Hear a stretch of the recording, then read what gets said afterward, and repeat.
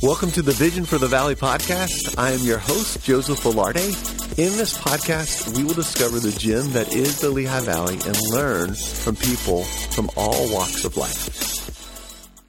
Well, welcome to another episode of the Vision for the Valley podcast. I'm your host, Joe Velarde, and I'm so excited today to welcome my friend Rod Stafford to the podcast. And the reason we're going outside of the immediate Lehigh Valley area, and I've said this, you probably get sick of me hearing me say this again and again, is we really want to hear from people outside of our immediate area to learn about what they're seeing with what's going on culturally. I think that's really important. Two, I want you to hear from people who have influenced me personally, who have impacted my vision for the Valley, where we are. And then three, I just have a lot of questions about life and leadership. And I thought, why would I be so selfish not to share? So this is my attempt to share with others what it is that I'm learning as I'm talking to people who are on the leadership journey as well. And so we're so grateful to have Rod with us. And Rod is the lead pastor of Fairfax Community Church. Rod, tell us a little bit about yourself and Fairfax Community Church as well. Yeah, so it's a church that started a long time ago. It started back in the 1920s or so. So I'm not the founding pastor, so don't ask me that question. I was like wondering how you got for staying so young. Yeah. So, I came here in 1986. I came here right out of seminary. It's the only church I've ever pastored, and came with a sense that maybe this was where God wanted us to be for our whole lives. And my first year with the church, with our board of trustees, it was called a board of trustees at that time. I just said, I don't have a 1-year vision. I don't have a 2-year vision. I have a 40-year vision. We all laughed at how stupid and audacious, that was. But we're kind of 33 years into the 40-year vision, right? So it's been a long-term journey. So I grew up in the Midwest. My dad was a pastor. My brother was a pastor. My 2 grandparents were itinerant preachers. I grew up in that environment. So the last thing I wanted to be was a preacher. I wanted to be a professional baseball player or something. That's awesome. And other than lacking talent, I was perfect for that. So, but God has, this funny sense of humor. And so, ended up going into ministry actually at 19. And, so it's been a really cool journey, and being here in Fairfax has been just a life-changing thing for me. It's allowed me to pastor a bunch of different churches, all called Fairfax Community Church. And in some respects, I talk a lot about the fact that this church has had probably 6 or 7 different pastors, and they've all been named Rod Stafford, because of just the change that you go through in leading, and the fact that every new phase requires different leadership. And so we've been here, raised our kids here, got our grandkids here, everybody's close. So and we love the DC area. So just so you have frame of reference for those who don't know where Fairfax, Virginia is, it's really right outside DC, Washington DC.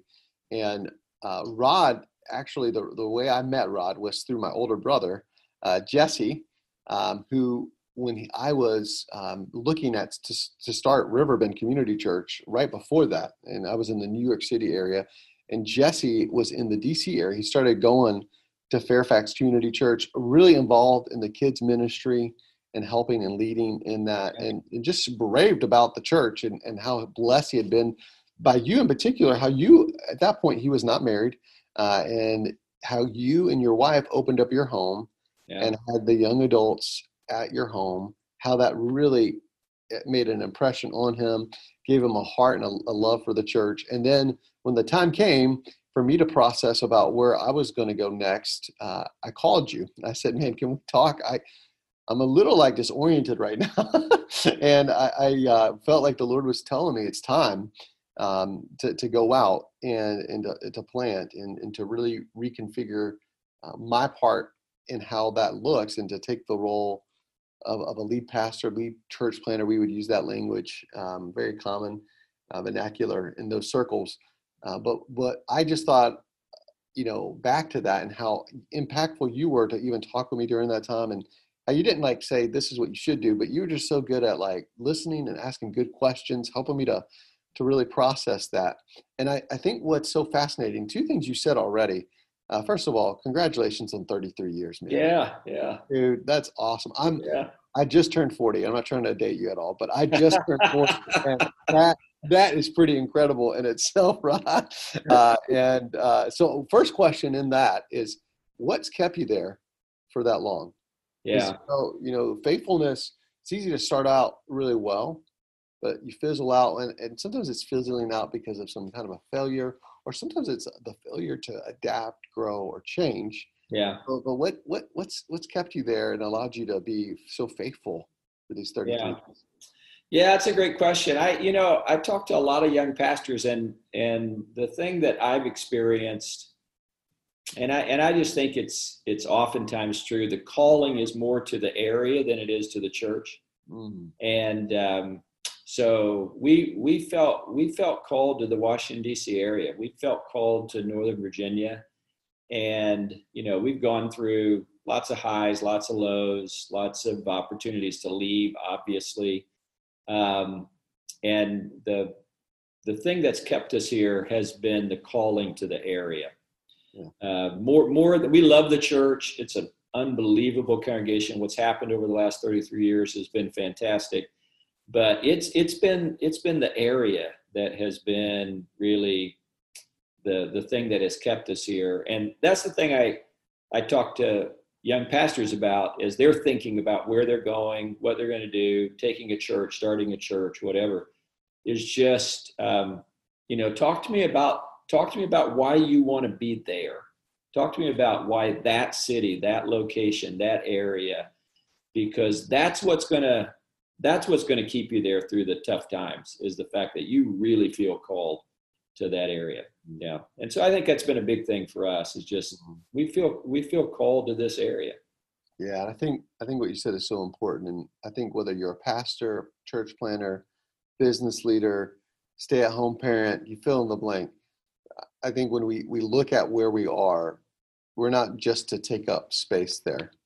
We're actually to be there on purpose. And we have a purpose in which we were created for. And part of that purpose is to love that area that we're in well, to serve it well, to be for it, to be for the embetterment of it, to see it flourish and thrive. And, even if you're not a Bible person, Jeremiah 29, though, talks about to be for the city, to be in it, because if it prospers, you prosper. The shalom of God is on you. And I think you're right. I think even back to my journey, as a church planner, a lot of what you're told is, launch large and all these things that aren't necessarily in themselves evil or wrong, but they don't have the undergirding to sustain you.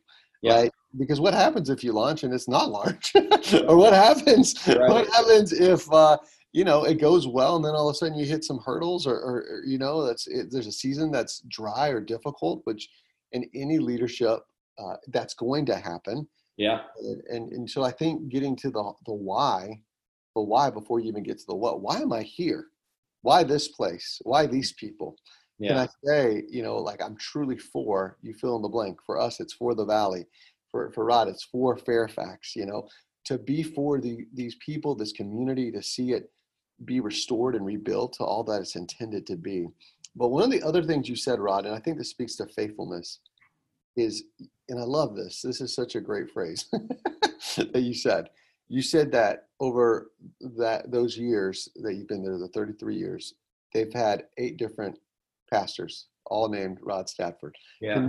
Can you tell us a little bit about, even as people are listening to this, and you always heard the statement, probably you've many times, new levels, new devils, and part of that is even for us having to work through some things in our own story and our own lives. Can you share with us a little bit about how you've done the work over the years, and what that even has looked like for you? Yeah, I think that, just naturally with organizations as they change and grow, they just need different kinds of leaders. Mm. And so that usually goes one way or the other, that either you kind of are who you are, and once the organization outgrows what you bring to the table, someone else comes in and takes it to the next level, and you go and do that somewhere else, or you adapt to what the organization needs at that point. And the sad thing, either one of those is fine. I mean, I think folks can say, hey, I do one thing well. Paul talked about who planted, who watered, all of that. Sometimes you say, this is my role, and this is where I can get an organization or a church, and then I'm going to go do that somewhere else and let someone else come in here and do this. That's awesome.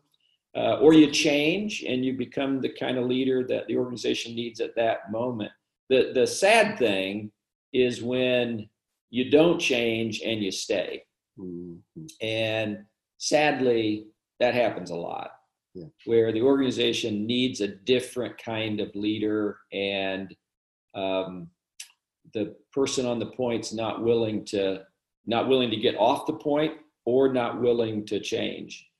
And so I don't know that I've done that perfectly, or that the timing has always been right, but I think that I've really, really been sensitive to what does this organization need at this point to get to where God seems to be drawing us on, and what kind of changes in my leadership style need to happen in order to do that. Yeah, that takes a lot of self-awareness, and that's not easy to come by, especially for people in general, but specifically for leaders, because sometimes it's easier to lead others than to lead ourselves. Yeah. And that, that will always be the hardest person to lead.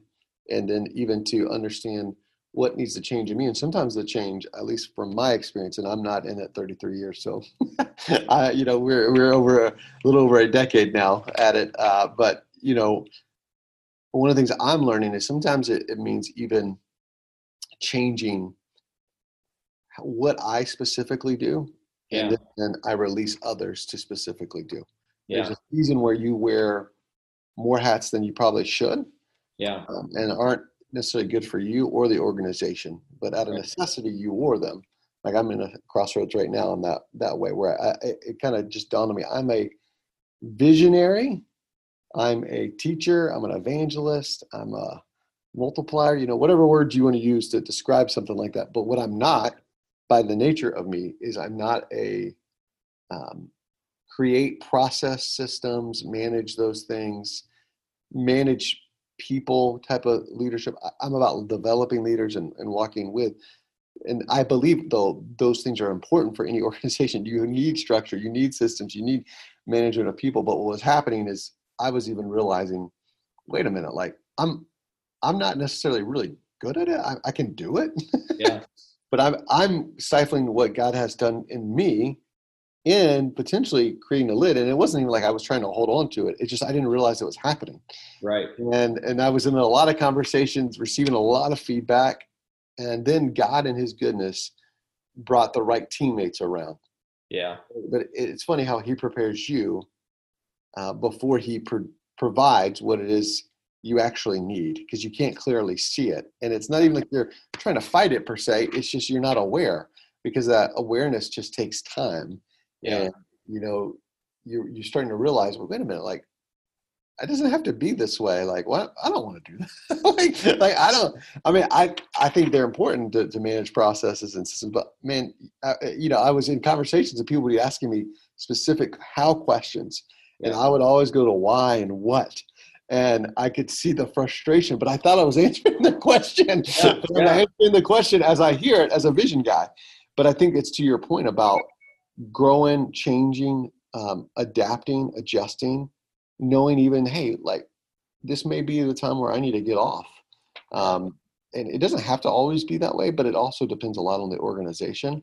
I think it says a lot to me, though, even about your longevity there specifically, Rod, because I do think, we are in a culture right now that loves fruitfulness. We talk so much about it, but I think we miss that Jesus never says to us, you never hear him say, well done, good and fruitful servant. Yeah. You always hear him say, well done, good and faithful servant. And that faithfulness will, I believe, lead to fruitfulness. Yeah. But we get a little backwards, and because the faithfulness is unsexy, and it means showing up and surrendering the areas in us, the emotional parts of us, the mental parts of us, the spiritual sides, our relationships that need to be deepened and to grow us into the men and the leaders that he would have us to be. Yeah. And I think it's all about timing and gift assessment, right? I think we all intuitively know that if you're on the point, whether it's a small business or whether, it's something you've started or a new church or a small church or whatever, whoever's on the point is going to be doing everything at first. Yeah. We all get that. And as you grow and you have more resources, you have more human resources, financial resources, you can begin to, empower and pass some of that off. And so we all get that we need to take off some of those hats and put them on some other folks. But I think the hard part is the timing of that, and who, it is. And I think that's where it's so hard is the timing piece, because we just, that's where we make our mistakes. I mean, I've made those mistakes. You've probably made those mistakes. We oftentimes don't hand things off until we get in a crisis. And so it's just like, we go. And then it's just like, I can't do this. Like, I'm done with this. And so then we kind of rapidly turn it over. You guys do this. I don't have these gifts. You guys take care of this. You guys take care of that. But we don't do it in a measured way. We don't do it in a thoughtful way sometimes. We do it in a rash way. And then we realize that not only are we sharing the mic, but we actually gave the mic away. And now we're trying to get the mic back a little bit so that we can still lead. And so I think that's been the big thing for me. Don't wait till the crisis, or don't wait till you are completely spent to make those decisions, because they probably won't be good decisions in that moment. Yeah. And begin to try to anticipate that while you got some energy and the well is full, because when it's empty, it's just usually bad decisions. Yeah. And I think what you said is spot on too, as far as the bandwidth to actually have the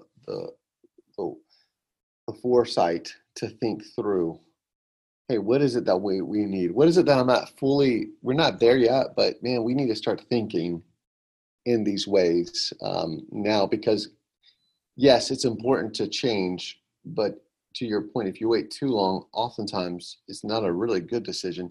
And so even when you hand off, it's handed off poorly, or maybe to the wrong person, like the wrong person that, they can do the job, but are they the person that should do the job? Right. Well, that's just as important as getting it off your plate so you can lead. So you want to, allow yourself the space to think about that. And so one of the things I do, and I'm sure you do it too, is I have some intentional time of just writing down what I'm seeing and thinking, and just, I don't know what's going to come of it. And sometimes nothing necessarily comes of it, but it's just the intentional discipline of doing that. Is that something you do, or what is your habit? And making sure that even as you're able to think ahead, and plan ahead, and obviously we're talking specifically organization, but I don't think it's limited to that either. I think there's, our families, our wives, they appreciate when we think ahead, right? Yeah. It says that we actually care about more than just what we do. So what are some of the habits or practices you do?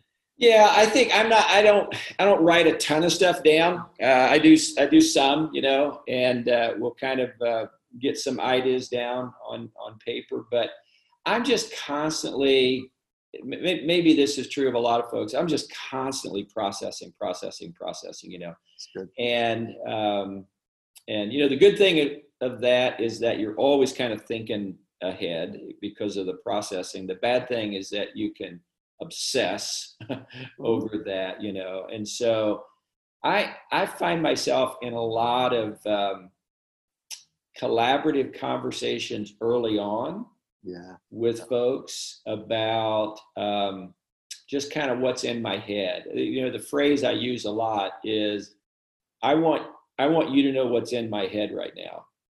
And I don't necessarily have it all, figured out, but I want you to know what I'm thinking. I want you to know where I'm heading. And then, we can then have more conversations about what that actually looks like and the shape that takes.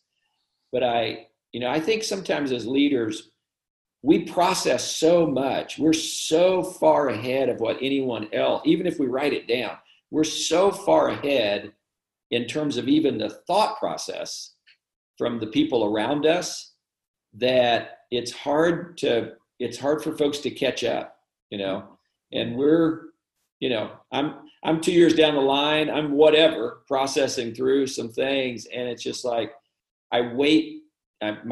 the danger is waiting too long to start bringing some other folks into that collaborative, process. Yeah, I agree with that wholeheartedly. And I do think that writing it down gives you some clarity, but it's difficult when it involves others. And then all of a sudden it's like a sharp turn. And you feel like you got whiplash, you're like, wait a minute, like, where's this coming from? Oh no, it's been, I've been like thinking about it, but you haven't been necessarily talking about it. Yeah. And I think even to give yourself permission to say, hey, this is a first draft of thoughts, or hey, I'm letting you inside my mind. I love that, because I do think I do my best work when I collaborate. Yeah. And I allow others into it. And part of that is risking it not being fully fleshed out. And you got to go to the right people that you trust and who are teammates and who are going to help, because, any vision isn't fully finished. It's in process. So a lot of times, you're trying to really work through kind of like, hey, what is it that I see here? Like we had for example, we're working through something right now where we're like, man, what does it look like with COVID to even leverage this season to try maybe something like micro churches or house churches? I mean, what does that look like?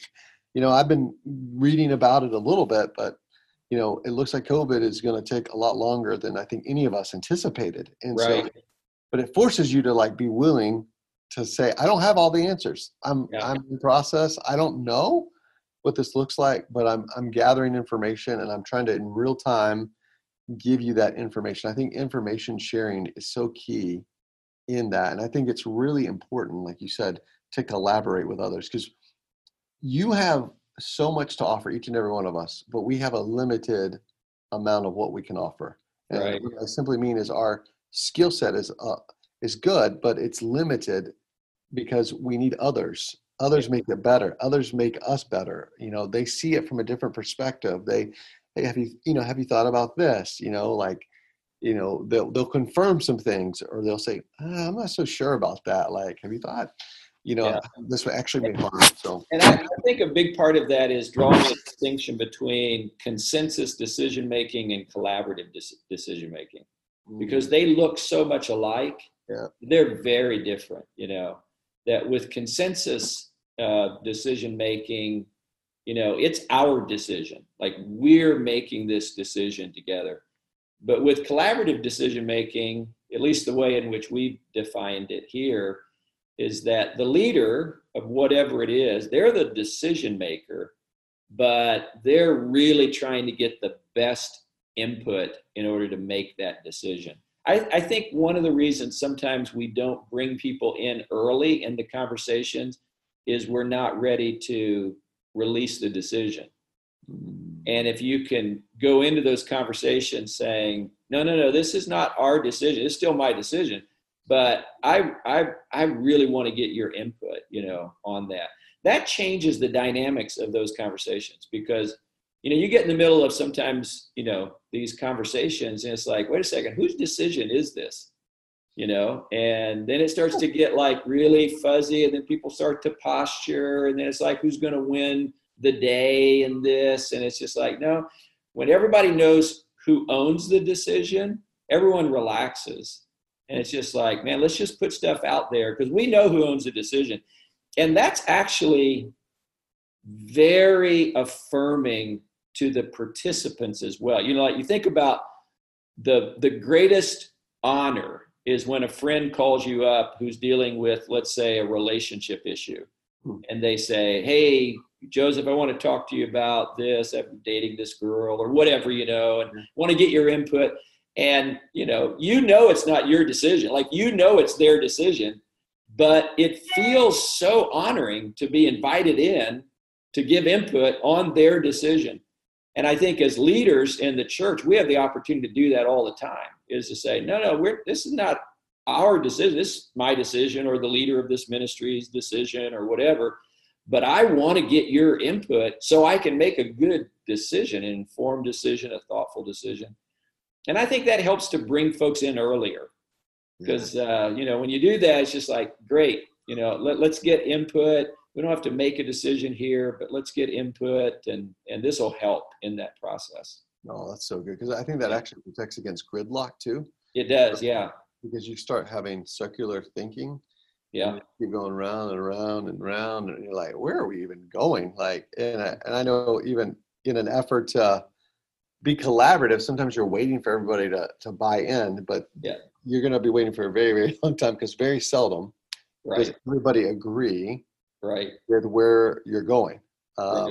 Unless it's like something as simple as, hey, we need a bigger building to, we're outgrowing it. Maybe that is, but sometimes that isn't. Not even, like, people have a crazy amount of thoughts on everything. And man, that's such a good distinction, Rod. That's helpful to me. Like, just to know the difference between consensus, thinking and collaborative thinking, like that, the decision will rest on the point leader of whatever we're talking about, but you want the input to get buy-in, but also to get to the best decision. Like, that's really the reason you do it. Yeah. And you actually get more divergent views. Yeah. When it's really clear who owns the decision, then you don't have to pretend that we all have to kind of be on the same page here. It's like, no, it's clear who owns the decision. So I'm just going to speak honestly about my thoughts on it. And I think as a leader, you invite that kind of diversity of thought too. So I really want to hear all the pros, all the cons. We don't have to all come to agreement here. I'll make the decision. I'll own the decision, but I really want to hear what you're thinking. And I think you get your best input, your best thoughts that way too. Yeah, that's really good, man. We could even stop the podcast right there. That was so good, but we're going to continue on.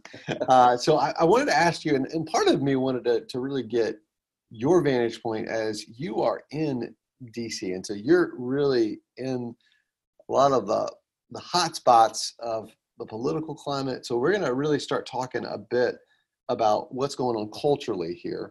And the first is this question is, how are you sensing the church and the culture has and will shift in light of COVID-19 and racial tensions?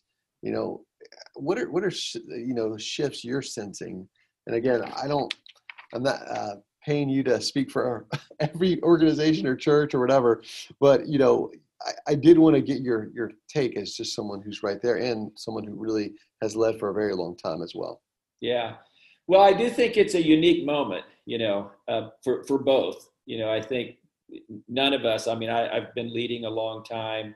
Anyone who says, like with the COVID, the pandemic, anyone who says, oh, this is kind of like whatever, they're just lying, because it's not like anything, And so it's a game changer as it relates to even what it means to do church, to be church, how we measure kingdom success, all of that. The game's changing, and in a good way. In some respects, this is not unique to me, but in some respects, it feels like every church is a new church. Every church is a church plant. Every church is figuring out, okay, we're kind of starting in some respects from ground zero. Like, what do we want to build that advances the kingdom in this new reality? So that's a huge game changer, and that in and of itself would be enough. But you overlay that with the moment that we're in as it relates to racial inequality, injustice, all of that. And one, it's incredibly complex, I think, as a leader. And so you have you have two different responses to that as a leader. One is it's exhausting, it's like, wow, I don't know that I've ever been tested more as a leader than I've been tested over the last. I had a friend of mine, a few weeks ago who said, I don't even know what they were paying me for before, because what I'm doing now and the work I'm doing and the content I'm producing and the issues I'm dealing with, this is like at a whole nother level, so it's exhausting, but it's also invigorating if you're a leader, because, leaders love to take on challenges and say, okay, what's God doing in the midst of this, And I think this moment, as it relates to racial inequality and injustice, I think it's a unique moment as well. Yeah. At least in our lifetime, it's a unique moment. And I think that's part of what we're trying to read as a congregation is what is God wanting to do? How is God wanting to use this? How can we ride the wave that he is creating? How do we make sure we don't turn this into a just get through this kind of mentality, or do enough to satisfy folks and then move on to something else? Like, how do we really get to the heart of some of these issues and address them in a way that for generations they simply have not been addressed, And I think that there's been some legal things that have been done that have been positive. There's a lot of things that have happened, obviously Civil Rights, Voting Act, a lot of things that have happened that are on the books. There's still work that needs to be done in all of that. But I think that a lot of it now really is, well, three areas for me. One is the whole criminal justice issue and just the disparity, discrepancy in terms of incarceration, for African Americans in our culture. And the other is the financial investment piece, just where the money is going, just financial empowerment, investment. I was reading a few things this week that were, I've been inundated with statistics, but, I was reading this week about net worth. Yeah. So net worth, African-American families, Black families versus white families, 1/10 on average. And you just, and you realize net worth tends to be about generational wealth. It tends to be about passing things along. You realize all of that. And then the other one that was so striking, 66% of African-American children born between 1985 and 2000, 66% grew up in a definable poor neighborhood. 6% of white kids grew up in a definable poor neighborhood. And you look at those issues and you go, okay, what does repair look like now? That's the issue that we're grappling with as a church. What does repair look like as it relates to the levers that, that our seats at Fairfax are blue. So we always talk about the people sitting in the blue seats. And so what are the levers that people are sitting in the blue seat have that they can pull that have to do with repair and dealing with some of these inequities?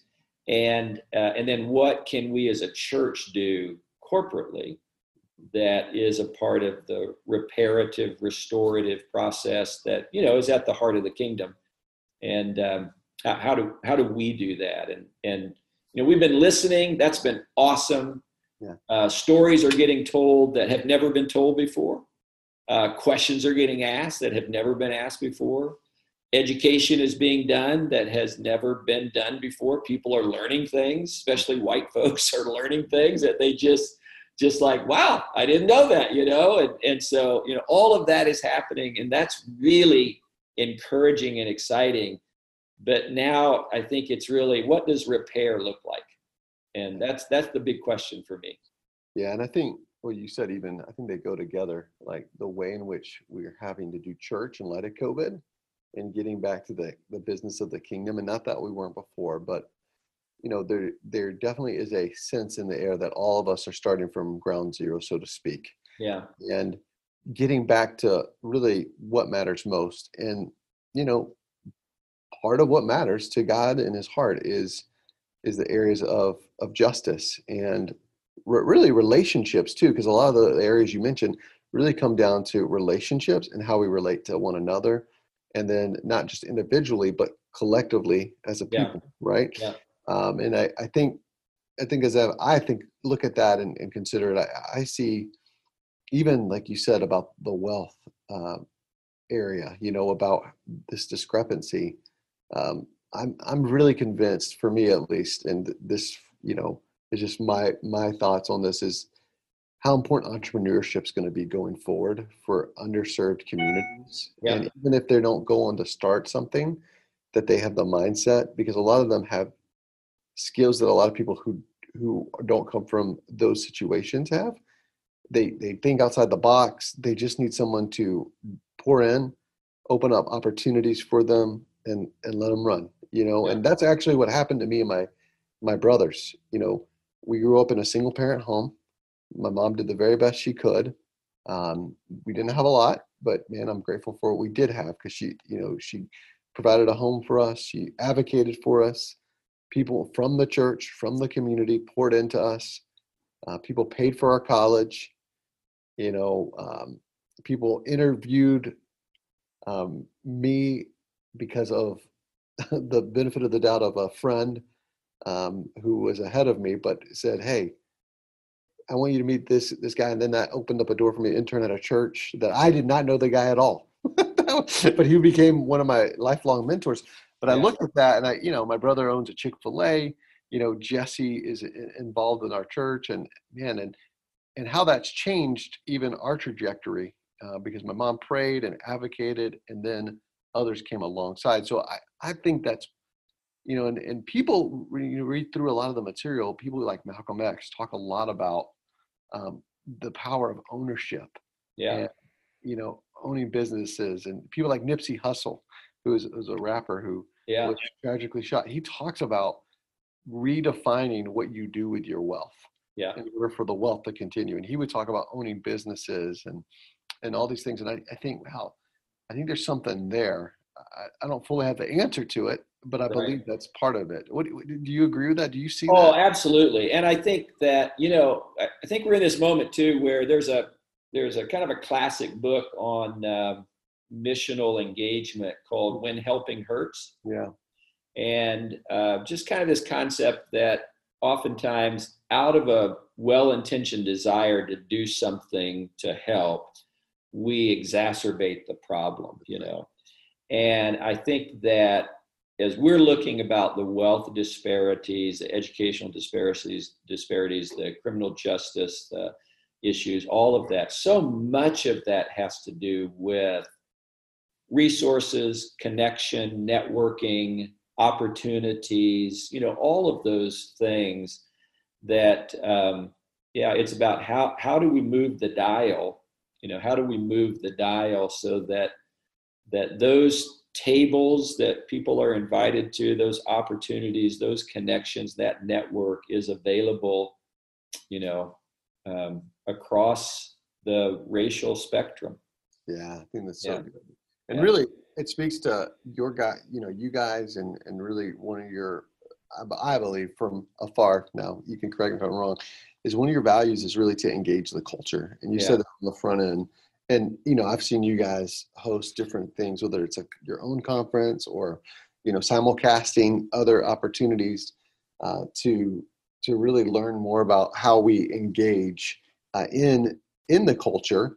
And so I just wanted to ask you, as you think about that, and as you guys have worked through that, how do you encourage your church, the people of Fairfax, and even those who are listening, how would you encourage us to engage in the culture? And when I say engage in the culture, just so we're all on the same page, I'm talking not just in the sense of the cultural issues, that's part of it, and we kind of hit on that already, but I'm talking about engaging in the other facets, whether it's our vocations, whether it's with arts and creativity, whether it's with entrepreneurship, and just there's a lot of things that you could put under that heading. But I was just curious, your take and what you guys have learned as you've been seeking to engage in the culture. Yeah. We talk a lot about that because I think I think it begins with a sense of understanding one's calling, mm-hmm. and to recognize whatever channel of culture they're in, whatever vocational pursuit, whether it has salary associated to it or not, whatever vocational pursuit we're in, if we're a follower of Jesus, we should understand that God has called us to that. We are there for a reason. We are there for a purpose. And ultimately, that channel of culture is a vehicle to advance the kingdom. Mm-hmm. And so, we talk a lot about kingdom creativity. Mm. And how do you develop a mindset of kingdom creativity in the channel of culture that you're in? Mm. Because I think that's the hardest thing, because there are certain kinds of things that we do where it's like, oh yeah, we understand very quickly what the kingdom implications are of this. When we come together corporately to worship, we understand very quickly what the kingdom implications are. But when we head into whatever our vocation is, it's just so easy. The demands of work, just making enough money to get by, all of that can put us in a survival mode so quickly that we lose our kingdom creativity, and we stop asking how does the lens of the gospel change the way I do what I'm doing so that the kingdom is impacted. I was talking this weekend just about even the simple act of generosity, that generosity it calculates the human cost before it calculates the financial gain. And you just that simple piece, if you're in a position where you have decisions that you get to make about finances and about business and about pursuit. So as you are calculating the financial gain, to what degree does the human cost play in to how you make those decisions?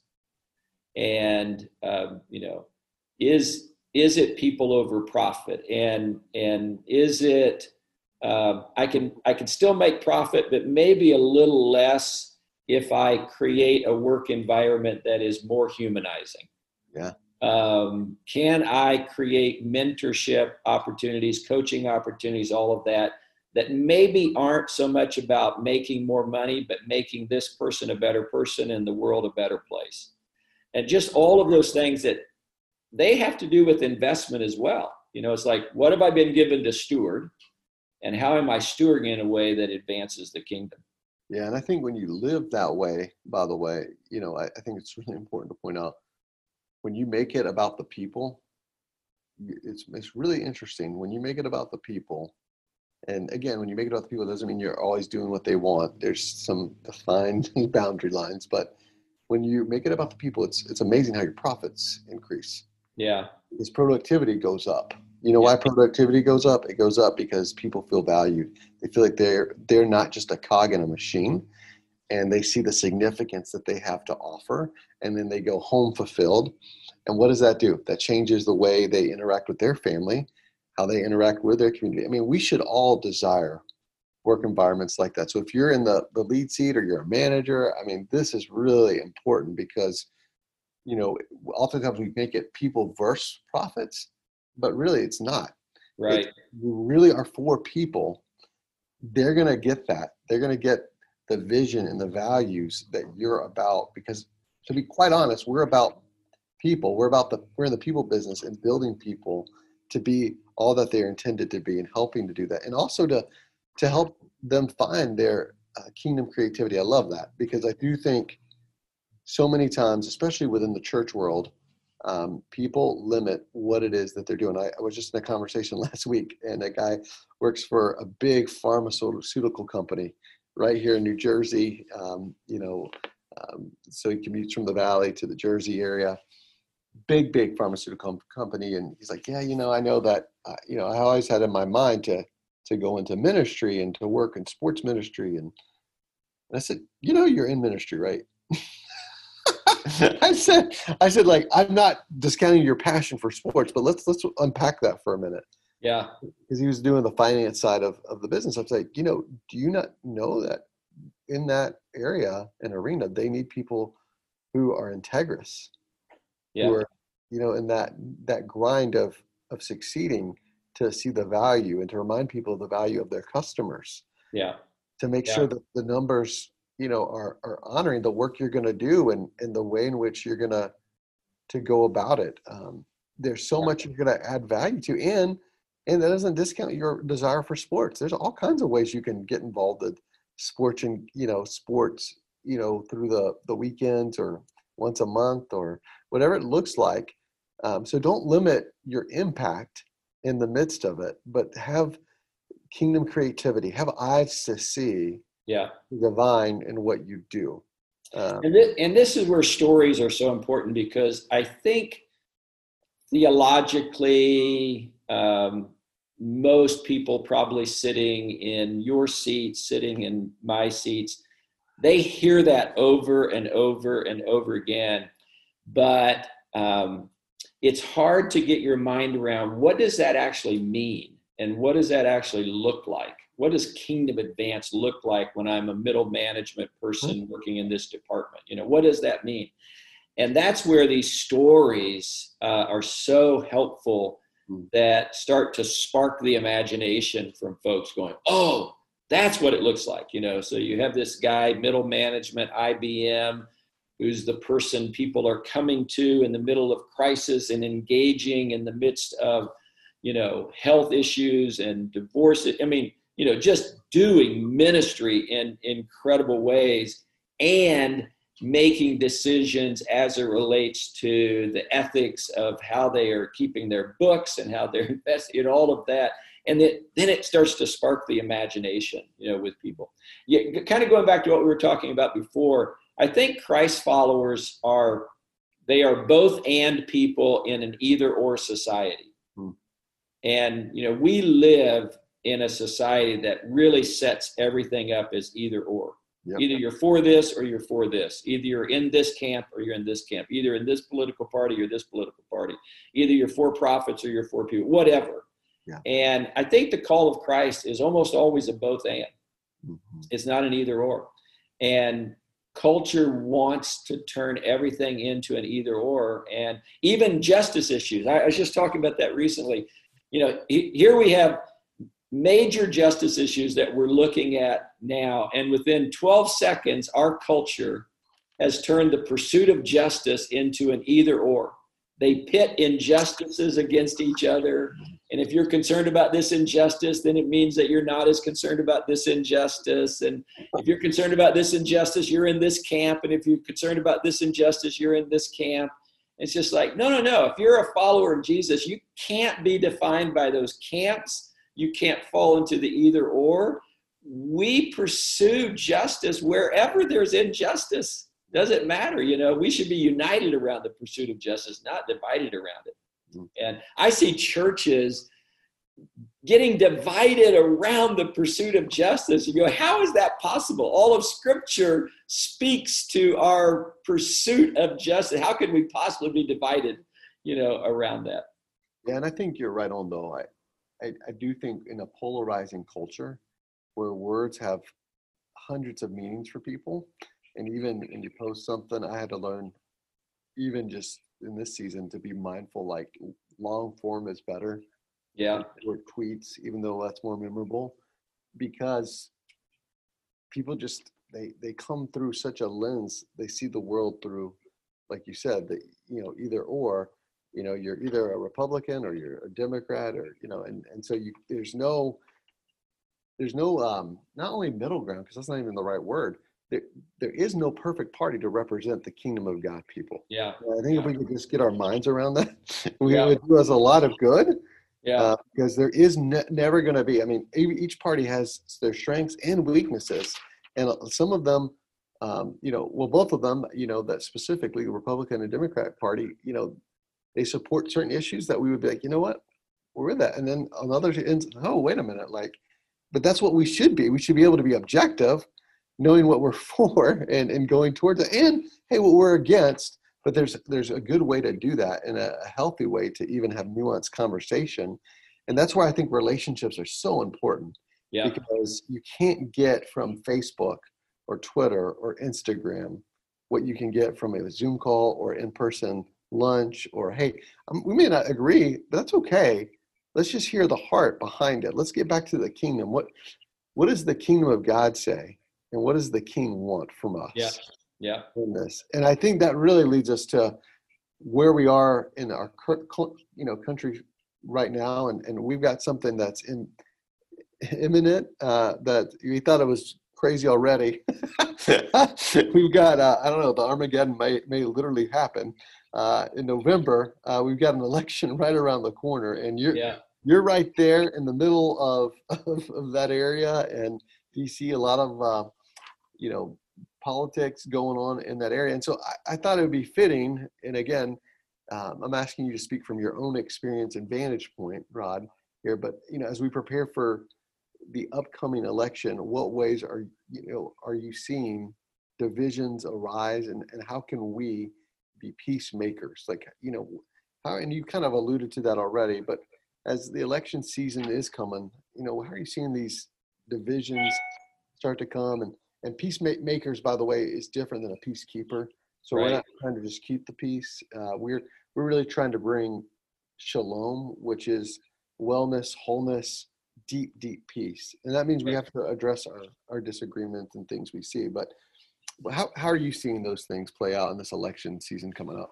Yeah, well, 33 years in Washington, D.C. will help shape your approach to how you're going to deal with all of this stuff, So, well, here's the first thing, is that as a culture, every 4 years, the Messiah comes.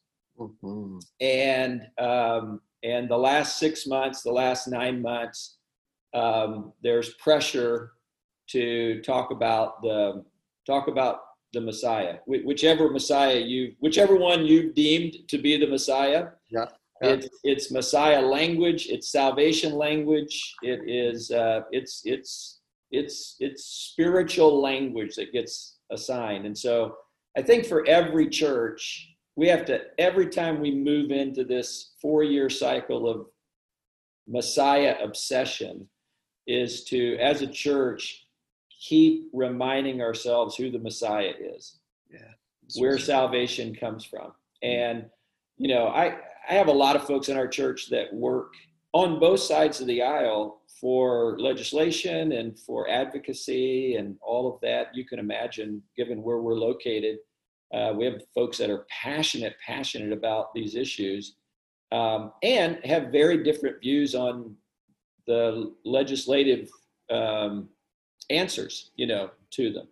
And so, I think all that's very important. I think we want to live in a country where there are just laws, where there are fair laws, equitable laws that protect the vulnerable, in our culture. I want that.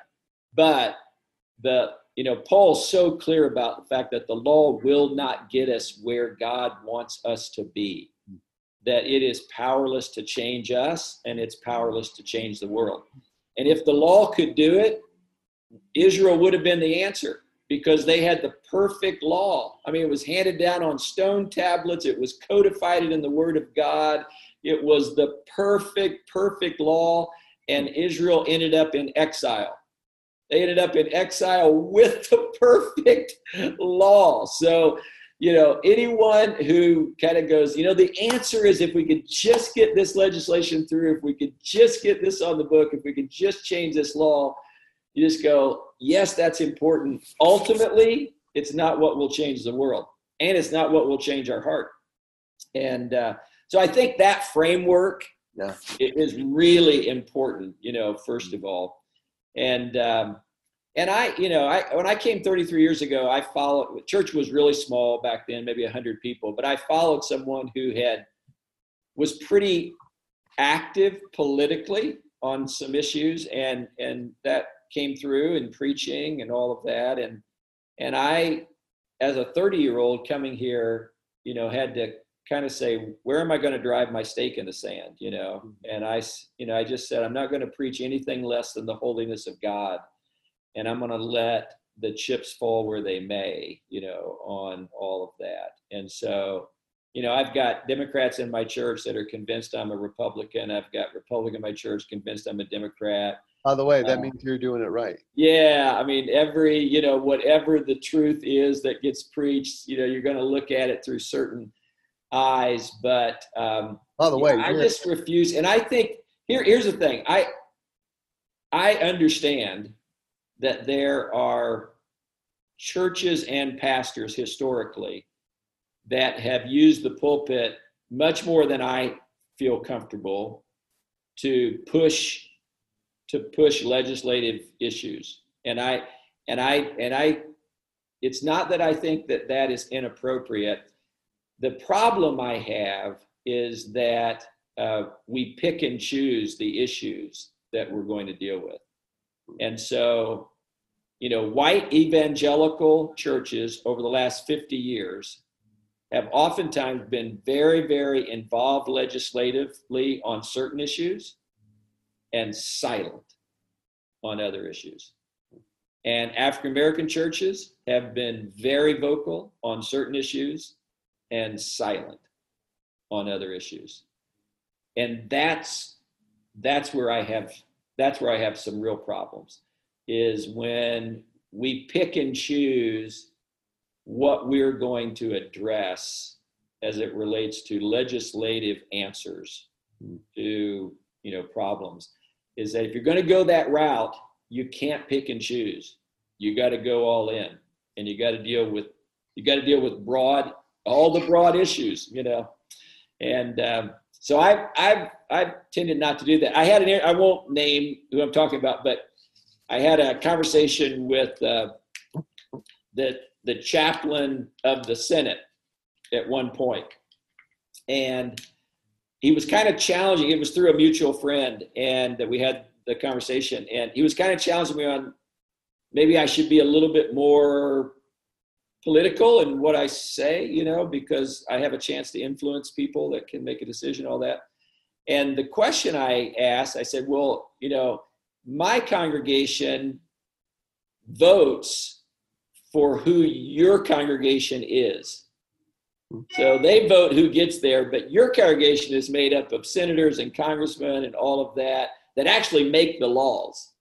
And so when you do your Bible studies, when you bring them together, do you ever pursue a particular legislative agenda?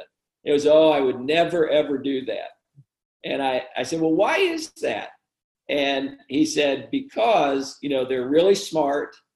They know what they're doing. I preach the gospel to them, and I let the gospel change the way they go about thinking what they're doing. And I said, amen. That's exactly what I do.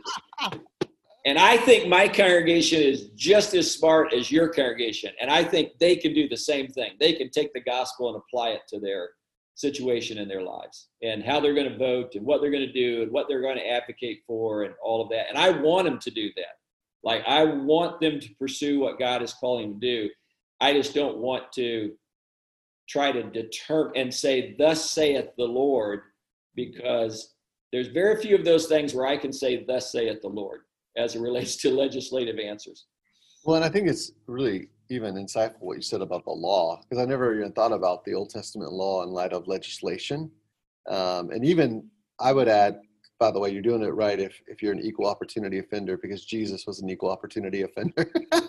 Not because he was offensive, but his ways do offend, because he calls you to something that disorients you, right? To reorient you around his kingdom. And, if you're ever feeling like this guy's a Republican, and then the Democrats are saying that, and the Democrats are saying this guy's, or the Republicans saying this guy's a Democrat, and vice versa, and going through all that, or you didn't go far enough, or you went too far. Man, you're right where Jesus is, and that's where we want to be. And it's hard; it's not fun. But I think even someone said to me, "You notice Jesus?" One of our pastors here, he said, "You notice how Jesus actually never really aligned with any political party that was on the earth. He aligned with his Father in heaven, Yeah. and his agenda Yeah. and his kingdom ways. And man, like I love what you said. I'm going to preach the holiness of God, because the holiness of God tells us what we're called out from and called to, Yeah. right? Like when we understand that again, because we are in a two-party system that is imperfect. Yes, it's a gift that we're in a democracy, and I'm not arguing that, and we're both proud to be Americans. We're not saying any of that. But they're not fully representing the kingdom of God. They can't. They're not messiahs. Yeah. Yeah. No politician's going to change what only the gospel of Jesus can do within his church first, right? Like, Yeah. if my people who are called by my name will humble themselves and pray and repent and ask for forgiveness, I will forgive them and hear them and heal their lands. Like Yeah. that doesn't happen without us turning. Like, Yeah. there's more to it. And Yeah. and the thing too with Jesus, it just seems like if Jesus is your model, Jesus seems so clear on this. The people in power that he went after, you talk about speaking truth to power. It was the religious leaders. That's right. That's who he went after, was the religious leaders. I mean, he was living in an era where the most abusive political system, perhaps in the history of mankind, was in charge. And he said very little about that, but he had a lot to say about the religious leaders, because I think ultimately he's saying that's what's going to change the world. What's going to change the world is those who are on the point as it relates to this kingdom mission that God is on. And the reason, the reason that he got sold out by a zealot. He got sold out by a political activist who was disappointed that he was not more politically active and was not going to overthrow the Roman government. And so he became disenchanted and turned his back. And I think we got, as you look at the narrative of Jesus, I think it gives us a lot of guidelines on how we navigate this whole thing. Not that it's easy, not that it's not complex, but I think he gives us a lot of clarity on that. Yeah, I think because he defines power so differently than we define it. There's a power above the power, right? Yeah. And we understand that. Like, he could have taken down people. No, he says it very clearly. They don't take my life from me. I lay it down. Yeah. Like if I wanted to, I could call, my posse from heaven and they would come down by force. He tells Peter, put away your sword. Yeah. Hey, like, this is not the way of the kingdom. We're not going to do it this way. And I think that was so surprising even for Peter. And that's why, when he says, we were just looking at Matthew 16, Peter says, Jesus never, he rebukes Jesus, like, this will never happen to you. You'll never suffer and die and then have to raise from the dead as a result. And Jesus' response, get behind me, Satan. Yeah. Because Peter had a concept of what the Messiah was to look like. Yeah. He was to overthrow things. He was to get in power. He was to make things right as we would define right. Yeah. And it's just you're right. There's so much there about the life of Jesus, even as you look at how he navigated really a complex culture, a culture in crisis, which we're in right now. Yeah. They were waiting. They were waiting for a Messiah. And boy, they were disappointed. But he doesn't disappoint, but they were disappointed, right? Because he didn't look like what they thought he should look like. Well, as we think about even the idea of, church, culture, one of the things you're involved in, and that I've really appreciated, is you guys are involved in seeing new churches started and being a part of that happen. And it's not limited to the U.S., and I don't want to speak for you on this, so I don't want to butcher what you do, but I wanted to ask you, can you share with us how you guys are involved in church planning and telling us the process for how multiplication works for you guys at Fairfax? Yeah. So I have a passion, and I've had it for a long time. It's why I ended up in Washington, D.C., just for global cities. And I feel that the advancement of the kingdom in global cities has unique challenges just because of the cost of everything. The mindset oftentimes in global cities is more resistant to the gospel. And so I've just always had a passion for global cities. And so that's what we've been connected to doing over the last 30 years, is helping to plant churches or restart churches in global cities around the world. So it's been on the average of about one a year. So about 31, 32 now that we've either started or restarted. And here's the thing I'm most excited about, is that of those 31, only one is not in existence now. Only one failed. That's incredible. And it really is an incredible, and it doesn't have anything to do with what we did. It had to do with the decisions we made and why we made them in terms of where we invested ourselves. And that really was just a simple approach of saying, where is God already at work? Where is there an emerging leader that has already demonstrated leadership? It's already clear what God is doing in them and through them. And we can come alongside and pour fuel on the fire. So we can come alongside. Yeah. What does that look like for you to come alongside? Because I would love to hear, I want to correct me if I'm wrong. I heard 31. Yeah. 31 churches? Yeah. 31 churches. Dude, I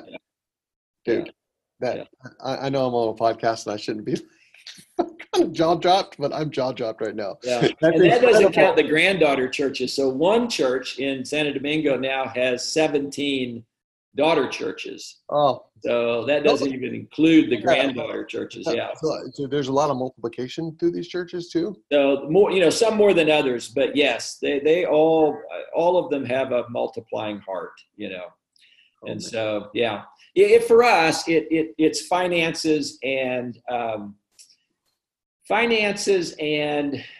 don't want to say coaching or consulting, but emotional, spiritual support.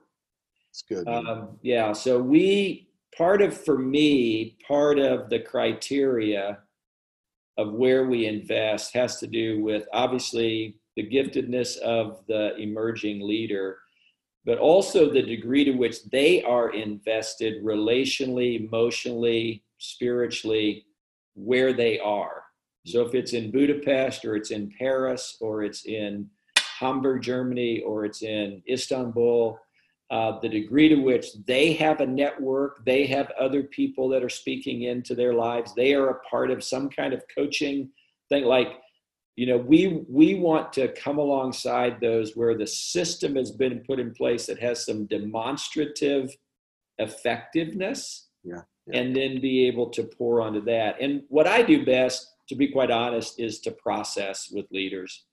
So, just to be able to be available. And, I think that leadership, I don't know what the percentage is, but 50, 60, 70% of effective leadership is decision-making. It's making, the right decisions and the right time. And so that's what I love to do, is I love to process with leaders as they're needing to make decisions, and to be able just to help them to think through those decisions, to ask the right questions. And so I love asking questions and helping them to think through those processes. And so that's been my relationship with everyone that we've helped to start or to replant, is there's just a availability there. And it tends to be informal. It tends to be, in many respects, a father kind of relationship, when you got a great relationship with your dad or whatever. It's just like, man, when I'm facing some kind of thing, I want to talk to my dad, or I want to talk to my mom. I want to talk to somebody that I feel like has some perspective there. And I just want to be that person for young pastors. So, well, that's a gift. I mean, really, just in my seat, I've benefited from that. But now that I'm doing a lot of that with the churches we're helping to establish, or they're going on to multiply, and then, through our area, I'm convinced a lot of that informal spiritual fathering and mothering is so needed. Because they're not lacking content. That's not the issue right now. It's who do I process this content with? How do I process this decision that I need to make that is really massive? So is there a place to learn more about what you guys would do at church planting? Do you guys have a site? How does that work? Or is it? Yeah, if you just go to our website and look under our outreach, you'll see the global cities. And we're really doing two things: the global cities, which are new church plants or restarts. And then we've started something called the Fairfax Collective, which there's now 3 churches that are a part of that. And these are churches that we've merged with. It's 2 other churches that we've merged with. One is predominantly white church, one's a predominantly black church, and we've merged with them. We're one legal entity, but they function like an independent church plant, so that we want charismatic visionary leaders on the point where I can be in that same kind of relationship, rather than trying to have it be a franchise model that's kind of a version of Fairfax. We want it to be curated, to look, feel, be branded to fit the kingdom expression in that area. Wow. So they're a little bit like, I kind of equate them in a business sense to like boutique hotels, that are owned by a chain, but you don't really, it's all behind the scenes, but the chain gives it its financial gravitas, it gives it some networking, some strength, some underpinning, but then that boutique hotel has its own vibe, feel, look, all of that. And that's what we want to create with the Fairfax Collective. So we've done that now twice. We hope to do that again. We feel like we've kind of got a little bit of a formula that's working, and what that looks like, what the covenant looks like, and all of that. Can you tell us a little bit about that formula? Because I think that is a really interesting concept.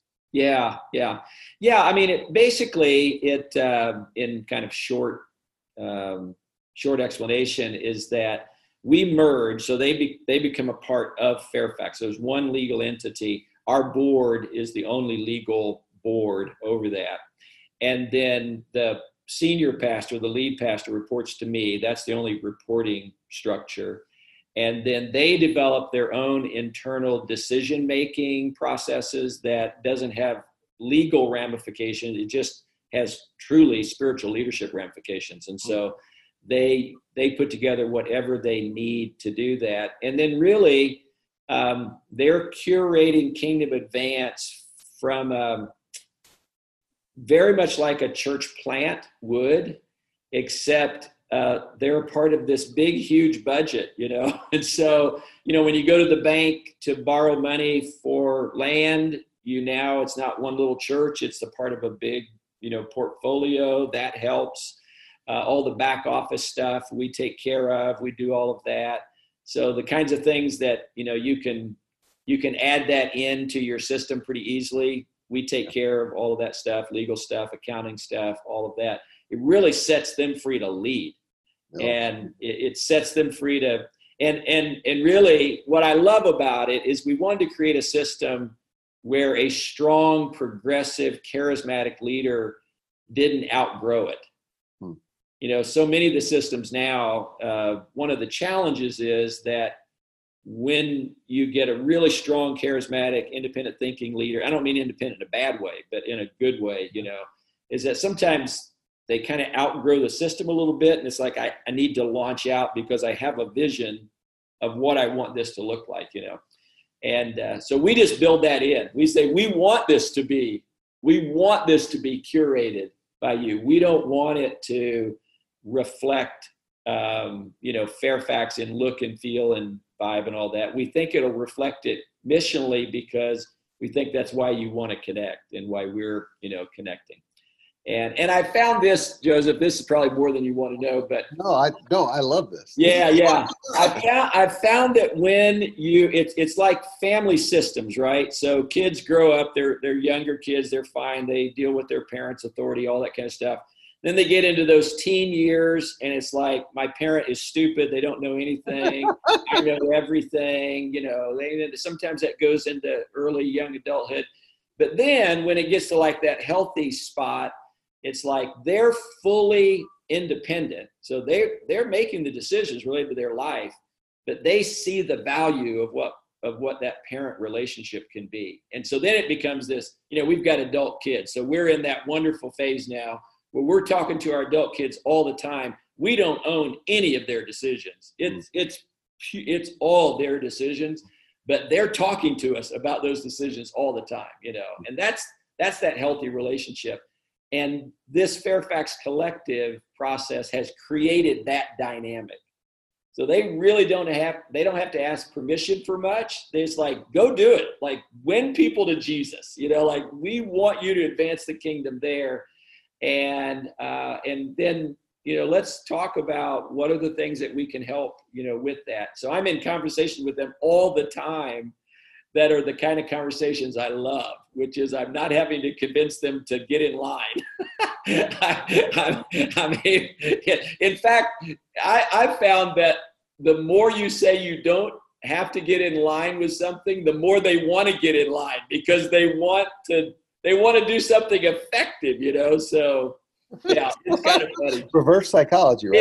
It kind of is, but it's not meant to be that. It's just that's the way it works, Yeah. Well, I was going to ask you, so do you find for you as the Fairfax head of the collective, and I know it's a partnership, and yeah, do you find organizationally it's sustainable for you guys? How have you ensured essential staff, and I'm just using language like that. I don't use that language, but how do you guys make sure that it's sustainable for your management team? And that's been a learning process for us, because the first one we did, we took a lot of ownership in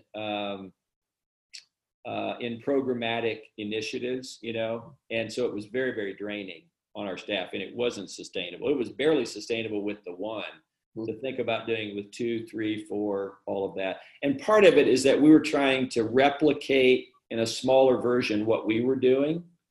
And so, that took a lot of human resources, a lot of finances, all that. And what we learned from that is that we don't want to push, in some respects, it's just like a new church. Like for a new church, it may be a while before they are able to add staff or before they're able to do this or have this program or this program. And so we want that to happen organically.